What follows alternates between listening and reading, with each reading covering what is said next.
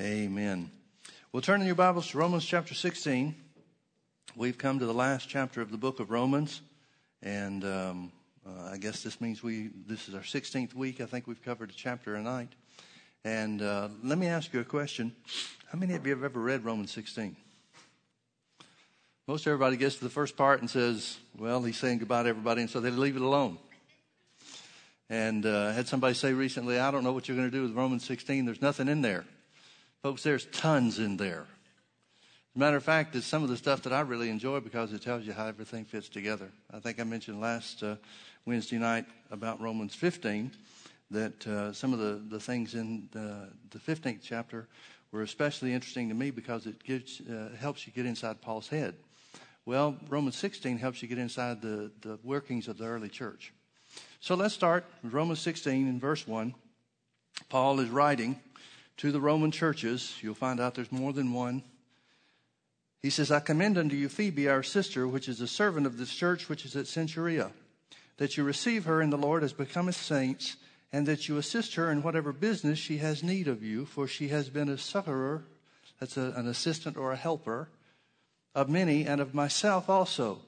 Now, there's the first thing off the bat that Paul identifies is the person that's carrying the letter to Rome.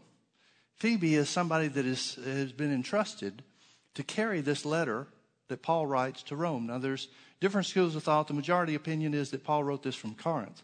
One of the reasons for this, there are several hints that might be the case. The other option that some people hold to is that he wrote it from Ephesus in Acts chapter 19. If he wrote it from Corinth, he wrote it after Acts chapter 19 when he left Ephesus. But if you remember, Paul's plan in leaving Ephesus was that he would go to Jerusalem through Macedonia and Corinth, or Achaia, literally, but he's talking about the chief cities. So he'd go through Corinth, he'd go through Philippi on his way to Jerusalem. And you remember in Jerusalem, he was put in chains, and then eventually he made his way to Rome, but not the way that he thought that he would go. He said in the 15th chapter, I expect to come to you in peace, not in chains. So he didn't know that he was going to Rome. He had a witness that he was going to Rome, but not the way that he went, and not under the circumstances under which he got there. So one of the reasons that people believe, many scholars believe that this was written from Corinth is because Cenchrea is about 8 miles from Corinth. And she is of the saints, a part of the group, the church in Cenchrea. And notice it says, I commend unto you Phoebe. This word commend, one of the meanings of the word, it's not the only meaning, but one of the meanings is introduce. So some interpret this to mean that Paul is saying, now let me tell you about the person that brought this to you, this person that's delivering this letter. Her name is Phoebe, our sister, which is a servant. This word servant is the same word translated deacon whenever it talks about a man. Now, when it talks about a woman, when it refers to a woman, it's translated either servant or minister. But it's exactly the same word. Some people have an idea that Paul was a hater of women, and that's why he wrote what he did about marriages, and I wish everybody was like me and would stay single and so forth for the work of the Lord. And there's a lot of different ideas and opinions and things like that float around about Paul and who he was and what he thought and what he believed and different things like that as far as, the ordinary affairs of life, not doctrine necessarily, but the ordinary affairs of life. But Paul had no problem with women whatsoever. Now, the translators that take the same word and translate deacon when it talks about a man and servant or minister when it talks about a woman, we might have a beef with them. But what I want you to see, and you'll see it over and over and over again, is that women are treated equally and fairly in the early church. In Christ Jesus, there is neither male nor female. Paul's the one that wrote that to the church, and Paul lived it.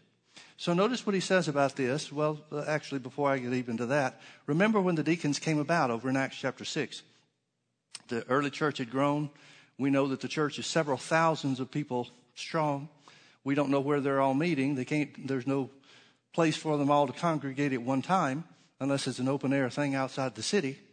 But there arose a murmuring in the church between the Gentile believers and the Jewish believers. Church is still in Jerusalem. So there arose a murmuring because the Jewish believers, or widows, literally, were being treated better than the Gentile widows. And so Paul, what's his name? Peter. Yeah. Peter and the apostles confer on this issue, and they instruct the people to handle their own problem. He said, choose you out among you 7 men full of the Holy Ghost and wisdom, and men of honest report, and that we may appoint over this business. Now, the word business is interesting and important in this setting because deacons are to handle the business affairs of the church. Now, business affairs of the church in the early days is different than business affairs of the church in present day. Business affairs of the church in present day has to do with rent and utilities and facilities and all that kind of stuff. We've made kind of a corporation. The church has turned into a corporate entity, where in the early days of the church, it wasn't that way at all. The business of the church was the distribution specifically, and that was the issue in their day, the distribution to those that were in need. So in other words, they were the ones that would take care of seeing to the poor in the church being ministered to by the offerings and the whatever resources they had. But they were business managers, if you will. Now, in the same context, Paul says about Phoebe, he says, I want to introduce to you Phoebe, who is a deacon in the church that's in Caesarea, or not Caesarea, Centuria. Notice what he says to do. He commends them, or recommends to them, that they receive her in the Lord as becometh saints, and that they, the church, assist her in whatever business she has need of them. For she has been a helper and assistant of many, and of myself. Paul's talking personally of myself also. In other words, there's some kind of business dealings that she's got in Rome. Now, Rome was the capital city of the world, basically. The Roman Empire is extended to its maximum outreach. It's as large and as great as any time in the history of the Roman Empire. And so she's going from Corinth, or a city outside of Corinth, just outside of Corinth, called Centuria. She's going to Rome because she's got some kind of business affair. Now, think about this. Here's a woman in the days of the Roman Empire, the latter days of the Roman Empire, going to Rome to handle business. Why isn't her husband doing it? Or why isn't some other man doing it? See, the idea that most people have is that men have always put women down, and that's certainly been true in a lot of cases, in a lot of time periods. But here's a woman that's skilled enough and able enough to travel a pretty great distance on her own to handle some kind of business affair in Rome. And Paul, hearing of her impending journey, and who knows, it may be that that's the reason why he wrote the letter when he wrote it. But at any rate, finding out that that's what her plans are and her, what she's going to do, it's her agenda, he entrusts her with a letter that we now have as the book of Romans, and instructs the church to help her in whatever business affairs she has going on in the city of Rome. We don't know what that is, but it's obviously something that Paul didn't just assume that she'd be able to take care of herself, but that she might need help. And so he tells the church, help her. I want you to see the place of prominence that Paul gives this woman. He's not playing favorites. She's the first one he mentions to them. And he says, she deserves your help because she's helped me. Verse 3. Greet Priscilla and Aquila, my helpers in Christ Jesus, who have for my life laid down their own necks, unto whom not only I give thanks, but also the churches of the Gentiles. Likewise, greet the church that is in their house. So he knows of one church in the city of Rome that's in the house of Aquila and Priscilla. Likewise, greet the church that is in their house. Salute my well-beloved Epaenetus, who is the first fruits of Achaia unto Christ. Now, let's talk about Aquila and Priscilla for a minute. Turn back with me to Acts chapter 18. Hold your finger here, of course. We're going to come back to Romans 16. But look at what the Bible tells us about Aquila and Priscilla in Acts 18.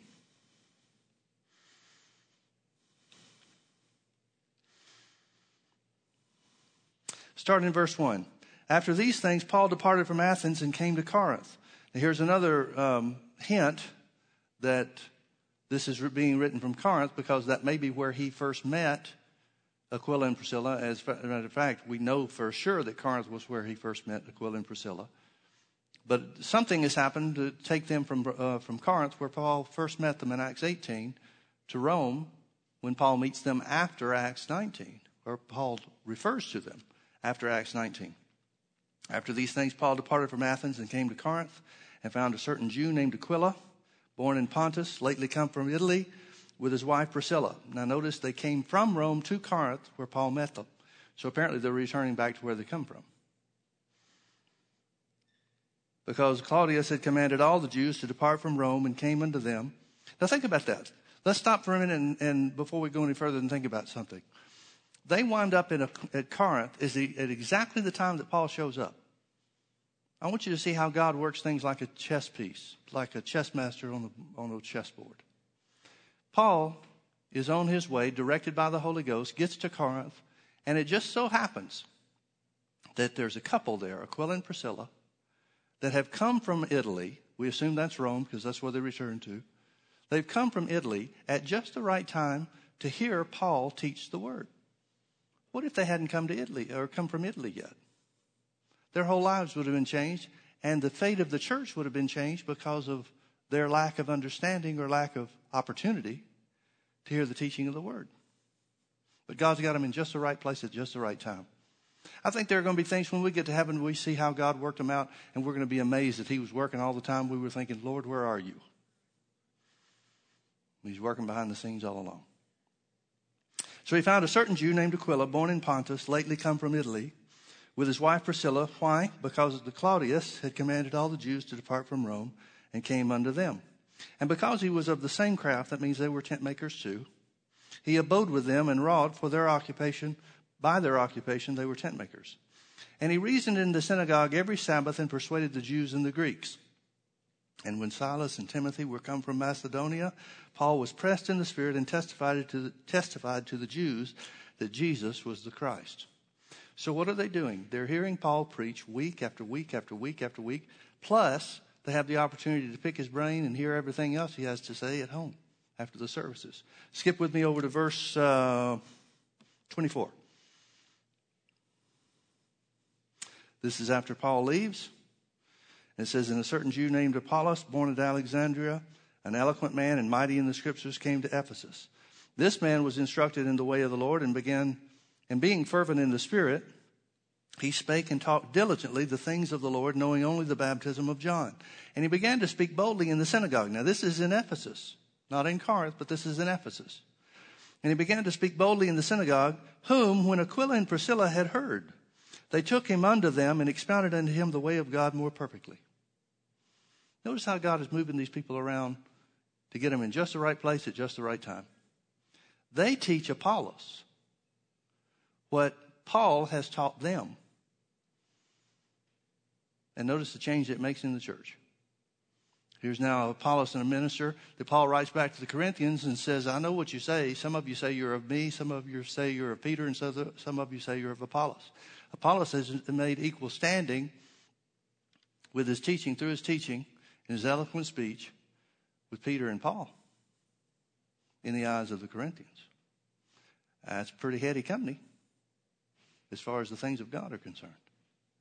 Verse 27, and when he was disposed to pass into Achaia, the brethren wrote, exhorting the disciples to receive him, who when he was come helped them much, which had believed through grace.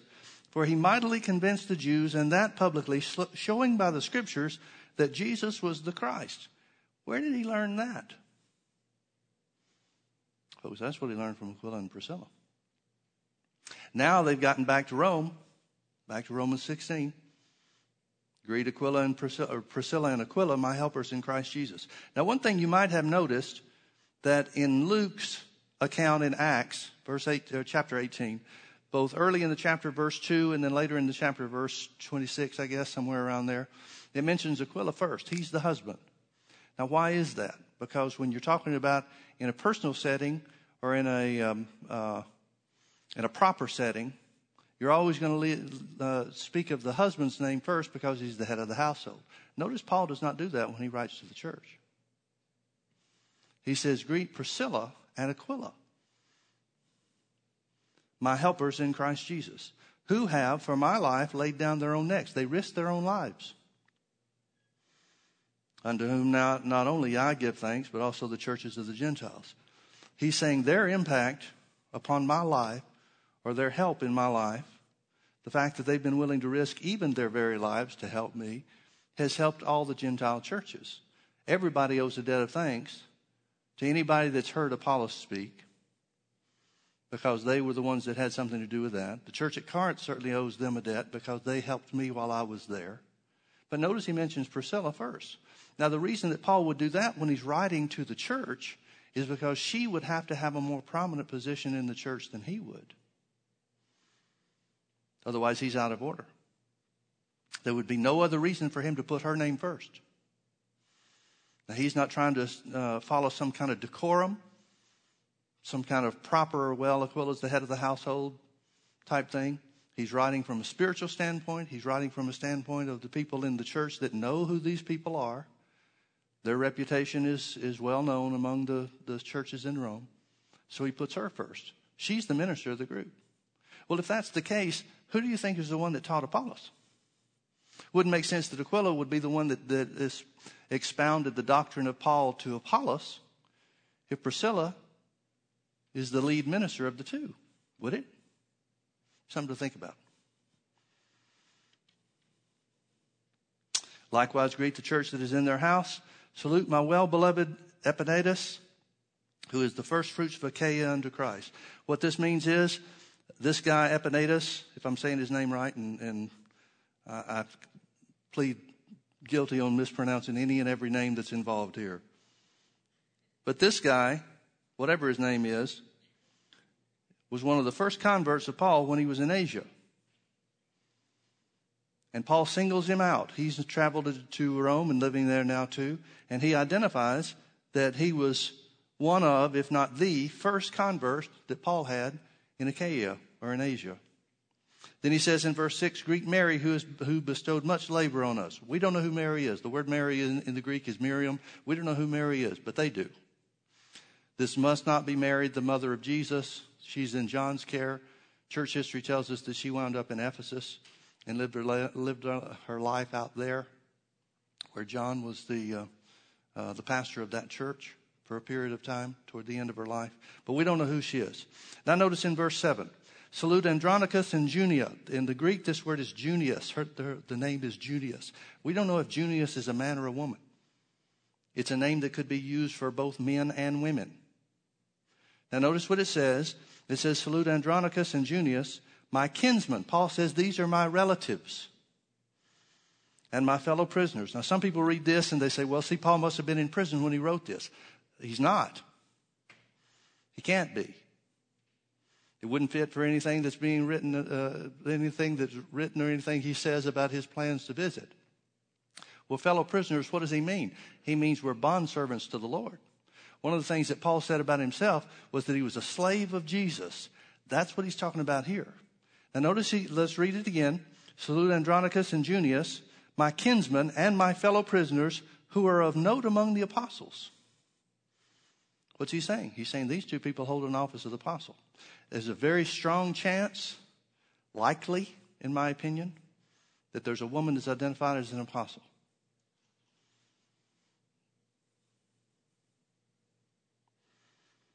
Salute Andronicus and Junius, my kinsmen and my fellow prisoners who are of note among the apostles. We know that means they are apostles because Paul talks about them being bondservants or slaves just like he is. That would have to be tied to the office. Then notice the next thing it says about them. Who also were in Christ before me. They've been saved longer than I have. What does that mean?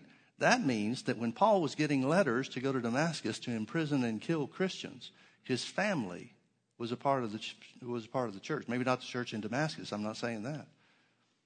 But think about how that would work on you. What kind of guy was he?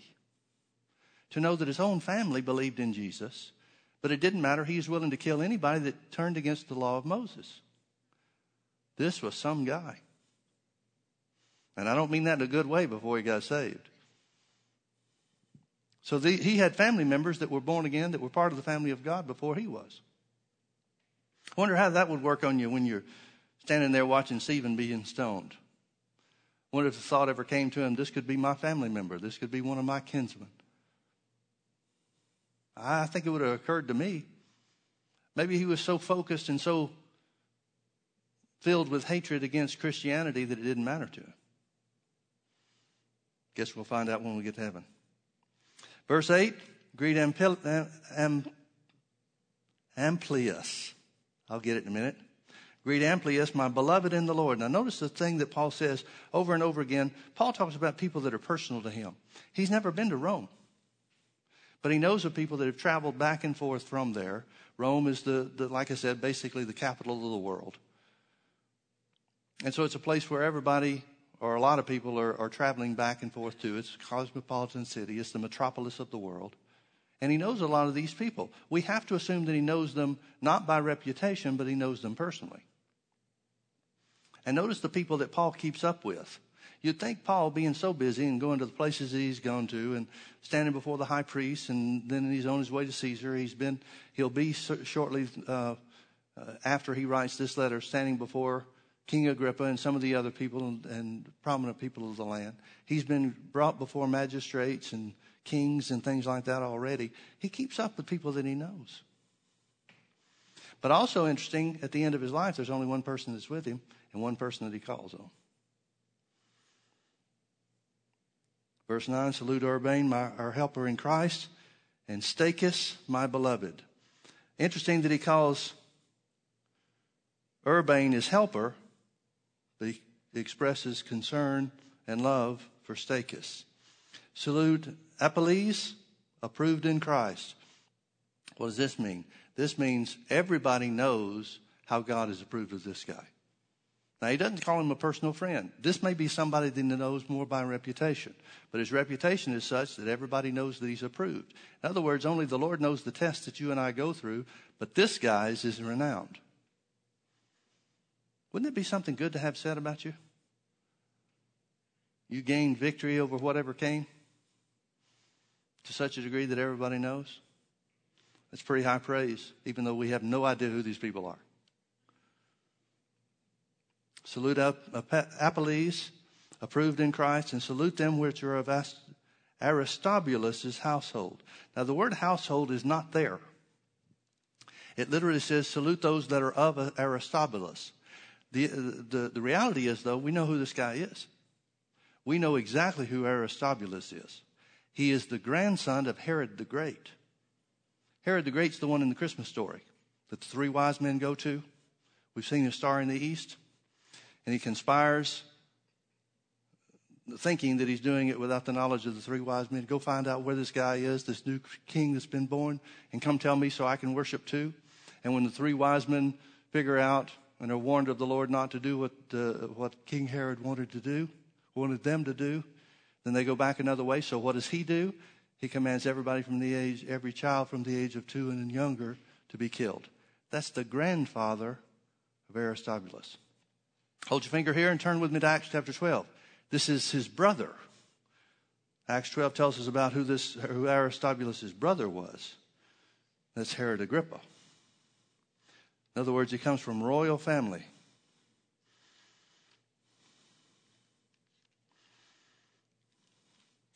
Acts chapter 12.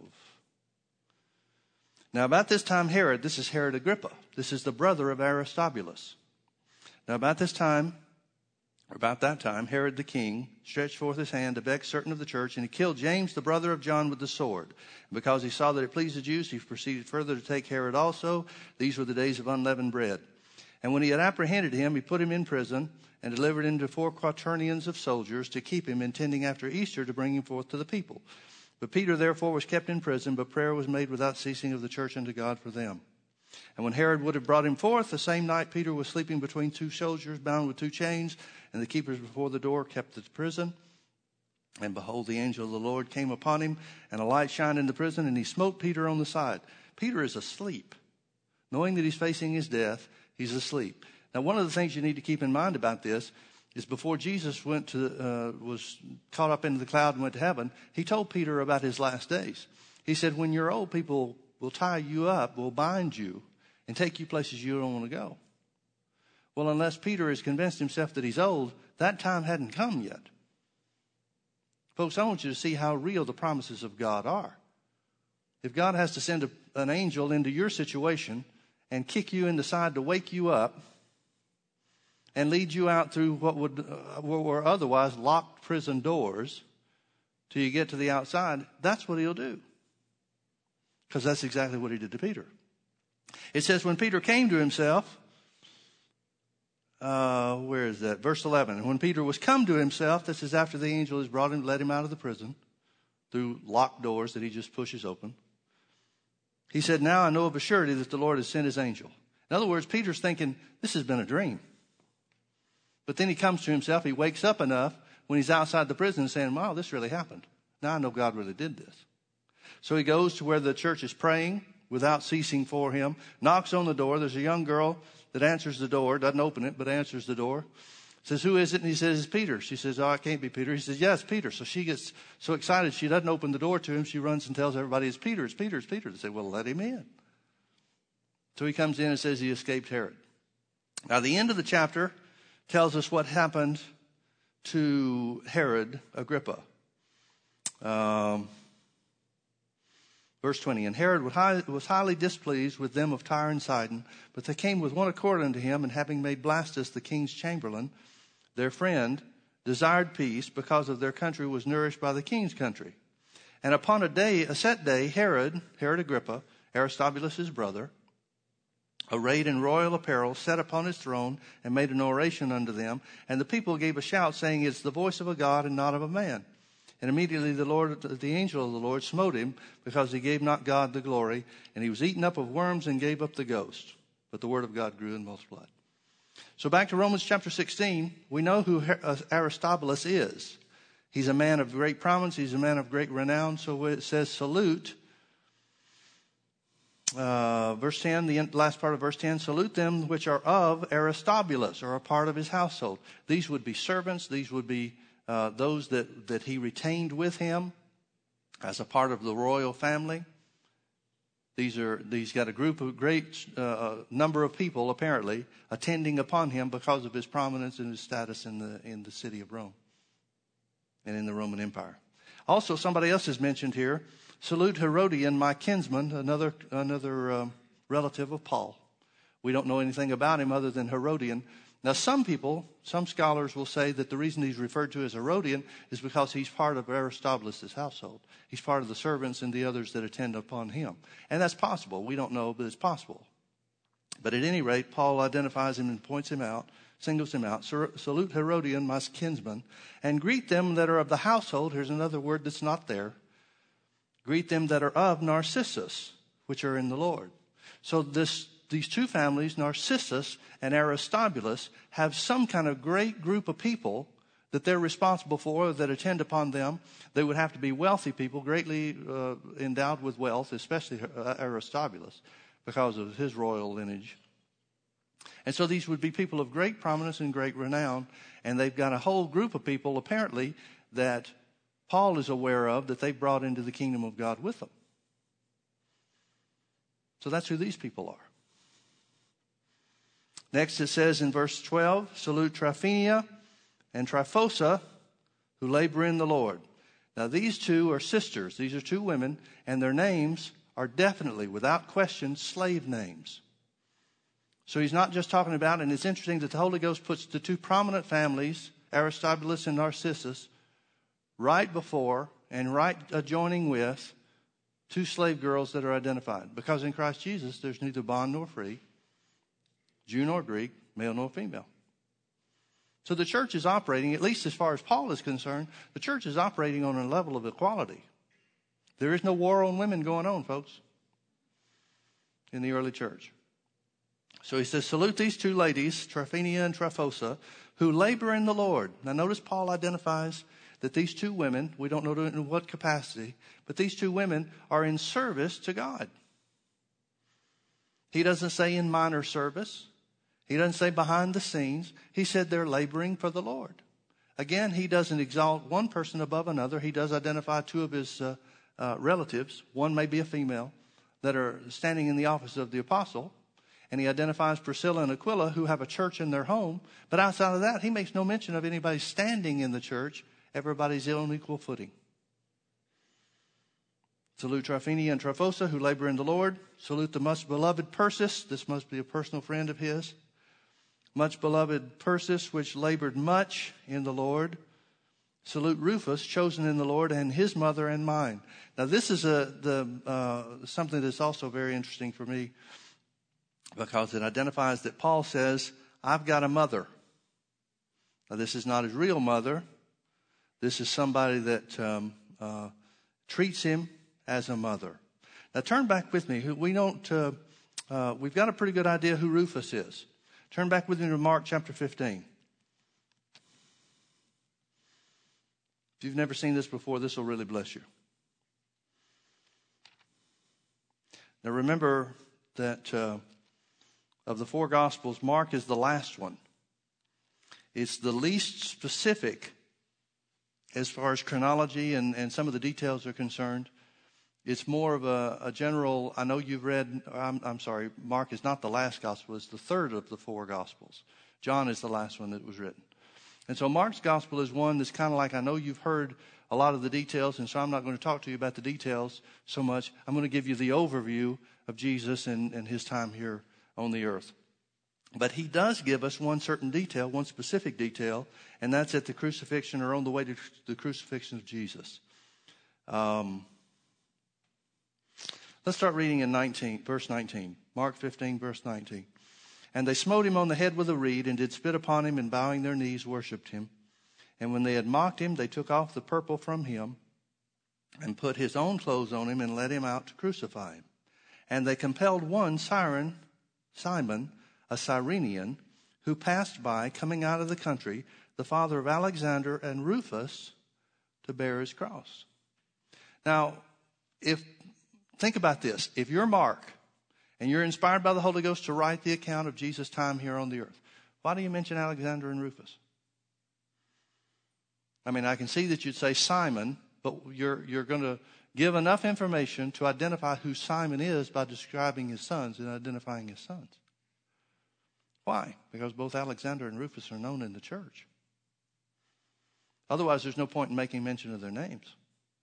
So who is this Rufus?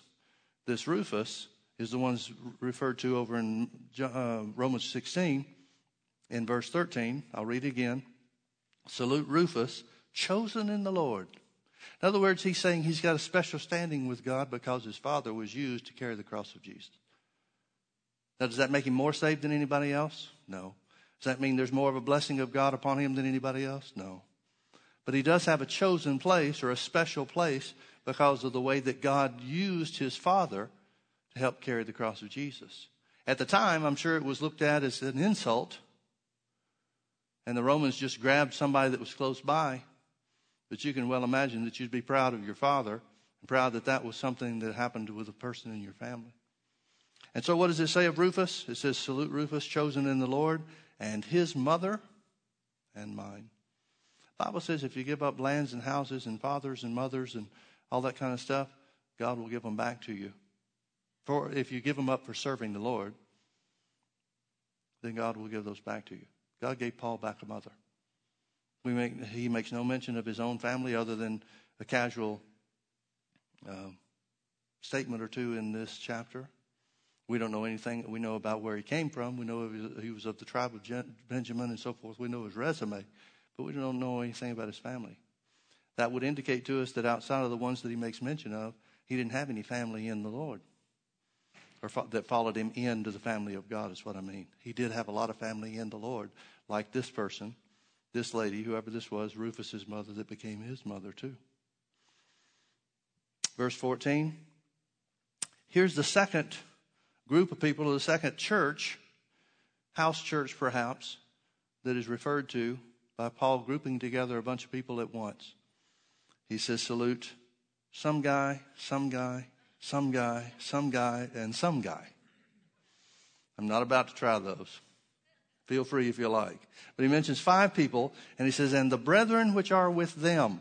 Now, I want you to notice something about the house church. And there's all kinds of people that'll pop up from time to time. They're still around today. They say, well, we need to go back to the days of the early church. We need to have house churches like they did in the early days of the church. Can I ask you a question? Who's leading this group? He mentions them all together. He doesn't emphasize one over the other. He doesn't say salute Hermes, the pastor of this group, in his church, in his home, or in somebody's home. He doesn't say anything like that. In other words, there is no ministry gift that's been raised up at this time with some of these house churches. Now, can I ask you a question? How's the church going to grow without the ministry gifts? Isn't that what the Bible says the ministry gifts are for? To equip the saints to do the work of the ministry?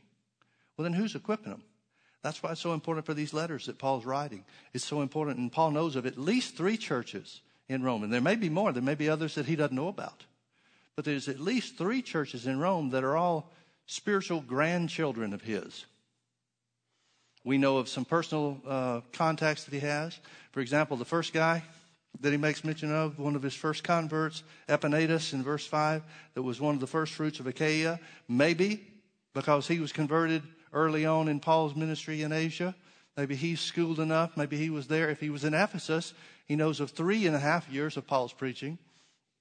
So maybe he's schooled and skilled enough. Maybe God uses him to help share the truth of the gospel and stuff. But otherwise, how are these people going to know? They hear Jesus preach, somebody comes through and Jesus is preached, or somebody shares with somebody else and that somebody else shares with them about getting saved and they get saved. What do they do then? Folks, I have to remind you, Jesus did not say, go into all the world and get people saved. He said, go into all the world and make disciples of people. Make disciples of all men. How do you do that without the teaching of the word? It's impossible. You can't do it. That's why it was so important for these letters, not just for us, but for the letters to be read and sent in Paul's day too. So here's the second church, the second house church, if you will, for lack of a better term. Salute these guys and the brethren which are within. In verse 15, he says, salute another group. Salute Philologus and Julia, Nereus and his sister and Olympus, and all the saints which are with them. Notice there are different groups. There are different congregations in the city of Rome. Now, there may be others. Like I said, these are just the ones that Paul knows. This may be all there is. And Paul has had to receive reports from somebody about these, because there's no reason that Paul would have personal knowledge of any or all of these people unless he tells us where he met them. Now, some he tells us how he knows them. Others he tells us they're much beloved. But these last 2 groups of people, he just calls certain ones by name, which apparently are the leaders of those small congregations, or smaller congregations perhaps. So he identifies that I know who the people are that are supposed to be in charge. Salute them and the brethren that are with them. But he doesn't know everybody. And he doesn't know if anybody else is starting up anywhere along the way. Folks, things were so disorganized. It's an absolute miracle of God that the church survived.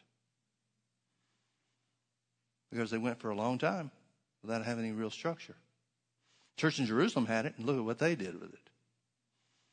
But the Gentile churches, by and large, they didn't have much. Paul would stay a period of time in some places. In Thessalonica, he stayed 4 months. Looked around, found an older person, and say, okay, you're in charge while I'm gone. They've got 4 months of teaching. I don't care how old they are. They're 4 months old in the Lord. Tell me how a church like that survives. It's got to be the hand of God.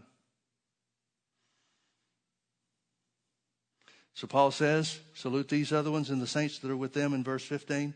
Then finally he says, salute one another with a holy kiss. In other words, he says, I care about all of you. Remember, that was the one thing that Paul said burdened him more than anything else.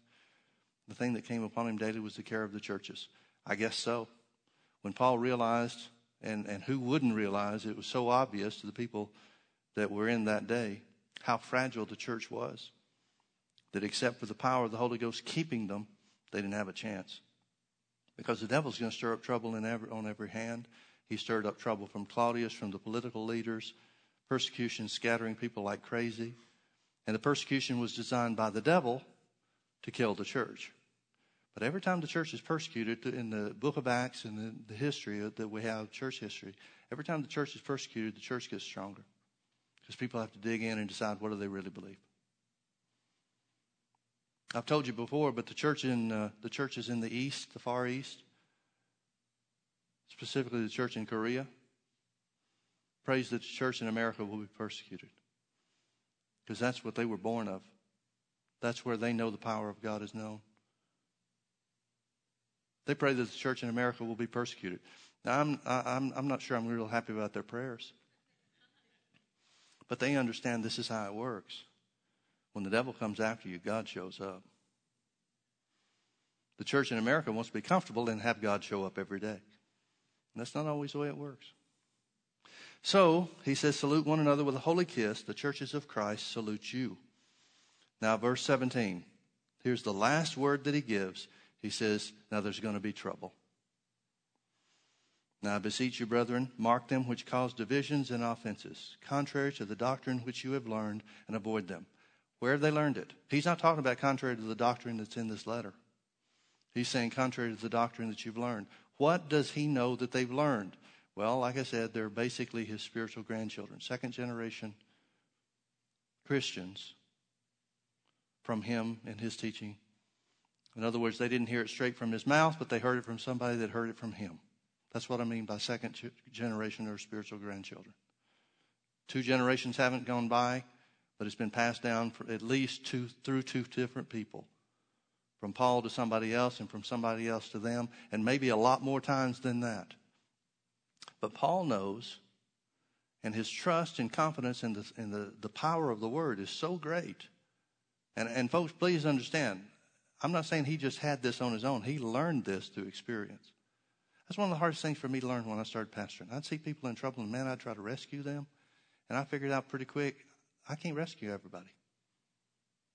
And some of the things that I did to try to rescue them, I did them more harm than I did them good. Because then the next time they got in trouble, they wanted me to rescue them. But God's big enough to handle it. Paul has learned that. He's learned to cast his care on the Lord, even the care of the churches. But he knows how the devil works. So he says, mark those which cause divisions among you. He does not say, look out for the trouble that the devil's going to bring from outside. What he says is, there's going to be trouble that comes from within. And here's what it's going to look like. It's going to look like people trying to pull you away from other Christians. It's going to be people creating divisions and offenses between you and your fellow Christians in the church at Rome. Now, as I said, there's at least 3 churches here that he's writing to, that he refers to at least. Maybe a lot more than that. But he knows of at least 3. There may be other things that God's doing that he's not aware of. Maybe the fact that they don't have any connection with him, he wouldn't mention them to begin with. I don't know. But he knows how the devil works. He always works from within. Mark those which cause divisions and offenses contrary to the doctrine which you have learned, and avoid them. For they that are such, serve not our Lord Jesus Christ, but their own belly. And by good words and fair speeches deceive the hearts of the simple. For your obedience is come abroad unto all men. And notice what he says about the churches at Rome. He says, we know how obedient you are to the doctrine of Christ. Does that mean they know what he's told them before? What he wrote to them in the letter? Not a chance. Nothing outside of what Priscilla and Aquila have been able to share. And I'm sure they did their best, but who knows how things have changed since the time Paul saw Priscilla and Aquila. I know I'm growing all the time. I would expect Paul would be too. There may be things and truths that he didn't know at the time that he shared with them earlier on. But your obedience, he says, is come abroad to all men. I'm glad, therefore, on your behalf, but yet I would have you wise unto that which is good and simple. The word simple literally means unmixed, pure. It's a word that's used when in metallurgy. It's a word that's used in winemaking. In other words, he says, don't mix things together. I want you to be simple, or I want you to be simple concerning evil. I want you to be unmixed. Keep yourselves pure, in other words. In other words, he's saying this. He said, don't worry about how smart people think you are. Just keep your heart right. I want you to be wise concerning that which is good. Well, what makes us wise concerning that which is good? The truth of the word. What keeps us simple concerning evil? Minding our own business. It's not intelligence that keeps you simple concerning evil. It's not intelligence or great knowledge that keeps you pure concerning evil. It's minding your own business. It's staying within your own boundaries. Notice verse 20. He says, and the God of peace shall bruise Satan under your feet shortly. This word bruise is the same word that's used in Revelation chapter 2 about Jesus breaking the nations. Breaking, shattering literally the nations. He's talking about end time stuff. He's telling them almost 2,000 years ago, he's telling them, look for Jesus' return. And the God of peace shall bruise Satan under your feet shortly. The grace of our Lord Jesus Christ be with you. Amen. Now he tells who's with him. He says, Timothy and my work fellow, and Lucius and Jason and Sosipater, my kinsmen, salute you. Notice that Paul said he's got relatives, Jason and Sosipater. If I'm saying that right, I'm probably not. He's saying at least those two, maybe Lucius as well. Lucius is probably the one that's mentioned in Acts chapter 13, where it says Lucius of Cyrene was one of the 5 guys that were there when the Holy Ghost said, separate unto me Barnabas and Saul for the work whereunto I called them. Jason is one that comes to him in Ephesus in the middle of a riot. Those are men that are with him in either Corinth or Ephesus, one of the 2 places. Most people, as I said, the majority opinion is Corinth. And then it tells us who wrote the letter, who transcribed what Paul said to write down. It says, I, Tertius, who wrote this epistle, salute you in the Lord. Gaius, mine host, and of the whole church, saluteth you. Now let me give you another hint that this might be from Corinth. In 1 Corinthians chapter 1, in verse, let's start in verse 12.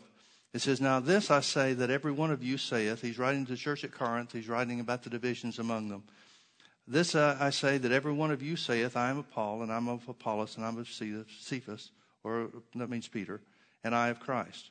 Is Christ divided? Was Paul crucified for you? Or were you baptized in the name of Paul? I thank my God that I baptized none of you but Crispus and Gaius. This may be the same Gaius that would be his host that's referred to in Romans chapter 16. If that's the case, then Gaius lived in 1 Corinthians chapter 1, lived in Corinth. So maybe it was from Corinth that he wrote. Back to verse 23 of Romans 16. Gaius, mine host, and of the whole church, saluteth you. Erastus, the chamberlain of the city. The word chamberlain means city treasurer. The treasurer of the city salutes you. What's he doing? He's letting the Romans know and trying to encourage them. We've got important people in our church here too. And Quantus, a brother, we don't know who he is. The grace of our Lord Jesus Christ be with you all. Amen. Now to him that is of power to establish you. Now I want you to notice these last 2 verses. Well, verses 25 and 26 particularly. Because Paul is going to say something that's really, really important. It's the key to his ministry. He said, now to him that is of power to establish you. Folks, I want you to know something. There's no way to be established except in the power of God. It's only God's power that can establish you. Where's his power? His power is in his word. That's why the word is the foundation for everything. Now to him that is of power to establish you, according to my gospel. Notice how you're going to be established by the power of God. According to my gospel. And the preaching of Jesus Christ. Well, didn't Paul preach Jesus? Yeah, but he's saying, I don't have it all. I have the gospel that has been revealed to me, but that's not all that there is, and I don't think that that's the case. Now to him that is of power to establish you according to my gospel and the preaching of Jesus Christ, according to the revelation of the mystery which was kept secret since the world began, but now is made manifest, and by the scriptures of the prophets, according to the commandment of the everlasting God, made known to all nations for the obedience of faith. Then he closes up and says, to God only be wise, be glory through Jesus Christ forever. So he says that we should be and can be established by the power of God according to his gospel and the preaching of Jesus to understand the mystery which was hidden from the beginning of the world. What is that mystery? Now think about the prominence. I'm not trying to embarrass anybody. I'm not trying to put anybody on the spot. I'm really not looking for anybody to answer. I'm trying to get you to think. I'd prefer nobody did try to answer, because if you're wrong, I don't want you to be embarrassed. Because who talks about the mystery that was revealed by the gospel of Jesus that was committed to Paul, that all of us are going to be judged by? Doesn't that sound important enough for us to know what it should be? Man, that should be Christianity 101. I mean, that should be ABCs. That should be the alphabet. That should be the most basic, fundamental truth of Christianity that there is, shouldn't it? I mean, even if we don't understand the mystery, we ought to know what it is, shouldn't we? Let me read this again. I want you to get the importance of this. I'm going to tell you what it is. Don't worry. Now, to him that is of power to establish you, according to my gospel and the preaching of Jesus Christ, according to the revelation of the mystery, which was kept secret since the world began, but now is made manifest. Things are changed now that Jesus is risen. But now is made manifest, and by the scriptures of the prophets, in other words, there were hints in the Old Testament, and by the scriptures of the prophets, according to the commandment of the everlasting God, made known. In other words, he's saying the mystery has been made known to all nations for the obedience of faith. You want to know what the mystery is? The mystery is Christ in you, the hope of glory. Remember when Jesus prayed in John chapter 17? I'm not sure what verse it is. Let me look it up real quick. Jesus is praying. One of the things that he prays is in verse 22. John 17, verse 22. This is Jesus' prayer the last night that he spent with his disciples just before he was taken captive to be taken to the crucifixion and all the stuff that was going on there. He said, well, let me back up a little bit. Let me start in verse 18. He says, as thou hast sent me into the world, even so have I also sent them into the world. And for their sakes I sanctify myself, that they also might be sanctified through the truth. Neither pray I for those alone, but for them also which shall believe on me through their word. Now, folks, that's huge. Please understand what he's saying. He's saying, I'm not just praying for the 11, the 12 minus Judas, who's going to betray me. I'm not just praying for these 11, but everybody that's going to believe on me through their word. Who here doesn't believe on Jesus through the work of the apostles? Everybody does. They were the foundations of the church. They stood in the class of apostleship and the foundation of the church that even Paul never got to. They were the apostles of the Lamb. Paul was not. Some people have argued saying, well, the apostles messed up when they chose somebody to replace Judas because Paul was the 13th apostle. Nope. Because one of the qualifications of the apostles of the Lamb was that he was present to see and hear the things that Jesus did in his earthly ministry. Paul didn't qualify. Now, don't get me wrong. I'm not saying there's anything wrong with the position Paul had in the church. He just didn't qualify for the apostles of the Lamb, which the Bible says are the ones that are on the thrones, the 12 thrones of Israel that John saw in Revelation. Paul's not one of those. So he's praying for everybody that believes on us through the foundation of the church, which is the whole church. So the things he's going to pray has to do with you. Neither pray I for these alone, but for them also which shall believe on me through their word, that they all may be one, as thou, Father, art in me, and I in thee. That they also may be one in us, that the world may believe that thou hast sent me. Verse 22. And the glory, everybody say glory. And the glory which thou gavest me, I have given them, that they may be one, even as we are one. Folks, there were hints, but never anything that came right out in the Old Testament, anywhere in the Old Testament, that said that the result of the Messiah would be that the glory of God that Jesus had with the Father before the world began would be man's. Ever. And everything about Paul's gospel, everything about Paul's revelation is to show you who you are in Christ, meaning the glory of God that Jesus gave you. That's the mystery. That the glory of God could be in what used to be sinful man, but now is redeemed and made righteous. Folks, I'm convinced that God sees a lot more in this being part of his family than the church has ever realized. But isn't it time that we woke up? No wonder Jesus said, the works that I do shall you do also. Because the same glory that he had, he's made available to us. That's the mystery that Paul's revelation is all about. That ought to change the way we look at ourselves. Ought to change the way we look at God. Ought to change the way that we see the Word and what God has made available to us through the Scripture. Because that's God's end result. Amen? Let's pray. Father, thank you so much for your word. Thank you for the privilege that we have to read it and study it. Open our eyes, Holy Spirit, to help us understand, not just have head knowledge of it, but to understand spiritually. See with the eyes of our spirits that which Jesus has made available to us. Father, I pray that you would reveal to us the hope of your calling, which is the glory of God within us. That we would know who we are, that we would know what your plan is for our lives, that we would know the power that works in us as believers, more than we ever have known before. Father, prepare us for these last days, days when men are getting worse and worse, days when the enemy is trying to accelerate evil in the world, days when men are giving up and yielding to that which is wrong rather than holding fast to the good that they know. Equip us, Lord, that we might be worthy vessels of the glory of God within us, that the world may see Jesus. For it's in his name we pray. Amen.